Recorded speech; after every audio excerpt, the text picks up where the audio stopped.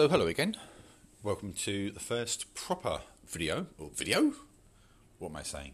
See, I'm so used to recording video that in the end I kind of forget I'm actually doing a podcast here. So, I guess the opening subject, gambit, whatever you want to call it, on this occasion will probably be related to I have no idea. I've just opened up the tab to start recording a podcast without any kind of clear plan as to what it's going to be about. But you know what? That is very, very me, to put it mildly. It's the sort of thing that I do all the time.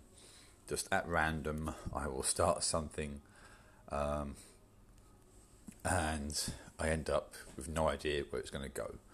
Much like my efforts to try and write stories, which begin and then I quickly end up boxing myself into a corner, as it were.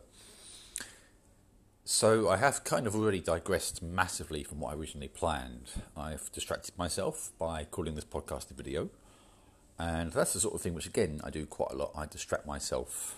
My mind sometimes goes about 100 miles a minute. It just whirs constantly. There's a hamster in there who doesn't stop, but unfortunately he does change direction quite a lot, to put it mildly. There should be a meerkat in there, of course, but meerkats, I think, have slightly more common sense than hamsters. Not this particular meerkat, mind. Definitely not. And again, I've kind of digressed slightly there, haven't I? So, I guess what we're going to come to for this first proper podcast would be a subject that's quite relevant to today, the subject of Formula One. And as of the day of recording this, the 21st of May, we found out this morning that the legendary Niki Lauda, three-time Formula One world champion, passed away yesterday at the age of 70. Even if you're not a Formula One fan, I would imagine you're probably aware of who Niki Lauda is. His story, as I wrote on my website, is one of those ones which kind of transcends his own particular genre or niche. He survived some horrific injuries when he was trapped in a burning car after the second lap of a race in 1976. The Nürburgring in Germany was a venue, certainly back in its heyday, that was notorious for all kinds of accidents, and Lauda suffered a particularly bad one on that occasion when his car hit a barrier and was then hit by another car, and Lauda himself was trapped in the car for a couple of minutes as the car burned, and you can imagine what that did to him. In fact, because of the damage to his lungs in particular, when he was inhaling toxic fumes, they were convinced he actually wasn't going to survive. He was actually read the last rites, at which point he told the priest that he wasn't dead. And sure enough, he not only survived, but perhaps the most remarkable part of Niki Lauda's story is that he went on the following year to become world champion again. In fact, the most remarkable part of that story, I have no idea what that is, but the most remarkable part of that story is that just over a month after his accident, he was back behind the wheel of a Formula One car.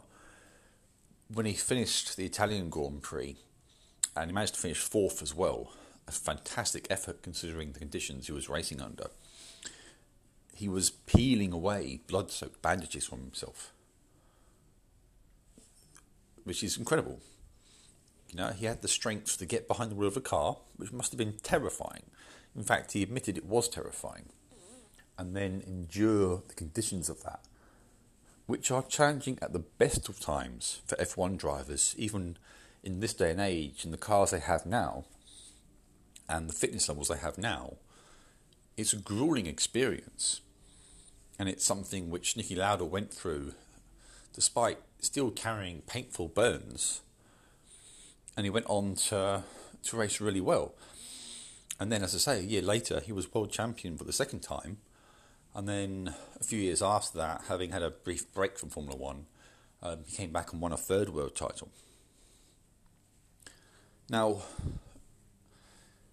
there's a certain measure of bravery in that, of courage, of determination, a triumph of that desire to win and be the best over injuries and circumstances that might have crippled other people. And I think he deserves a huge amount of credit for that. And as a racing driver, he was super quick as well. He had a great knack for understanding the car and understanding where the car could improve and how to feed that back to the engineers and mechanics. And his hard work in that area would often lead to significant improvements in the cars that he drove. He wasn't the most naturally talented of racing drivers, but he knew how to work with what he had. And he knew the best ways to work with what he had. And he used that to his advantage. And he was extremely consistent as well. And that consistency is one of the reasons why he actually beat his arguably superior teammate Alain Prost to the world title in 1984. And it's that consistency which arguably actually carried him to his title in 1977 as well. So, without a doubt, a very skillful driver, but more importantly, very consistent, very determined, and he had an understanding of how to basically get the car to work for him through his understanding of how to get the very best out of the design of the car and where to make improvements and changes. A remarkable man with a remarkable legacy, and someone who will leave a hole in Formula One as someone who in his later years worked behind the scenes perhaps in his role as non-executive chairman for Mercedes. Lauda was often in the paddock. He was often prepared to spend some time chatting to commentators and members of the press, and he was very outspoken. He was very honest, as he always was. But behind that was a man who was full of humour.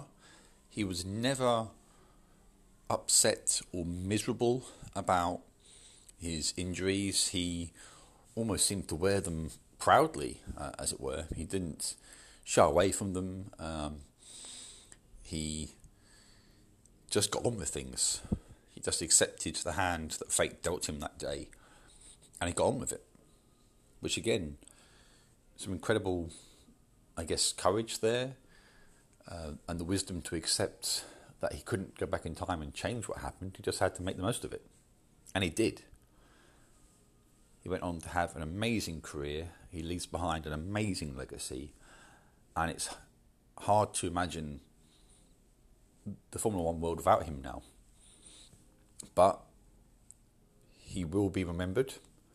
He will be missed. My condolences, of course, to his family and loved ones. Rest in peace, Niki Lauda.